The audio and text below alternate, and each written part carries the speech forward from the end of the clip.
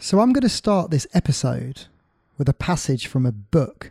Believe it or not, this book is from the I Ching in China, circa the 8th century BC. It's almost 2,800 years ago. Here's the quote. "Unlimited possibilities are not suited to man. If they existed, his life would only dissolve into the boundless. To become strong, a man's life needs the limitations ordained by duty and voluntarily accepted.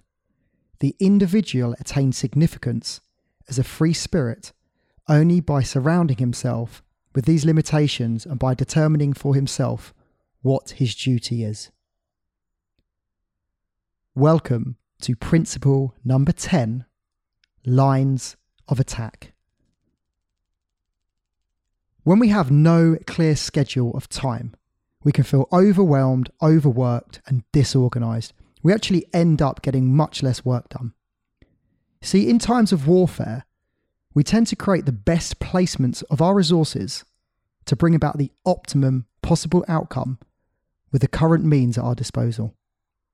So what this means is that by putting together tactical limitations in our daily life, it actually offers us a sense of freedom which conserves our valuable resources.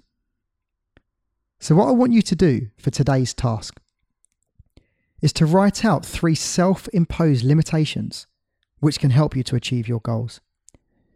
And if you want to add some leverage in, then by all means go for it. Now I'm just going to give you a quick example of this. So say one of my long-term ambitions over the next 12 months is to record 52 podcasts, which it is.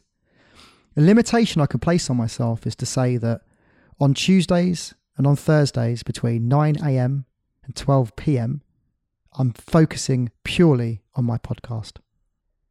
And for example, if I didn't do that, then typically on my mind 24 hours a day would be the fact that I have to do my podcast, I have to remember to do them. But when we assign a specific time in our calendar by placing a limitation on ourselves, these are the times I'm going to work on it, we find that we get calm, we get relaxed. We tend to find that we are in a much stronger position to achieve all of our goals. And what I mean by adding leverage is just to make yourself accountable for doing it. Again, you can, make it a challenge with a friend where you have to check in with them, and if you're not doing it, there's some kind of forfeit. The more embarrassing, the better. Is basically just a good way of making sure you stick to your goals, and also, having some fun along the way. So I hope you've enjoyed today's episode, and I'll catch you tomorrow.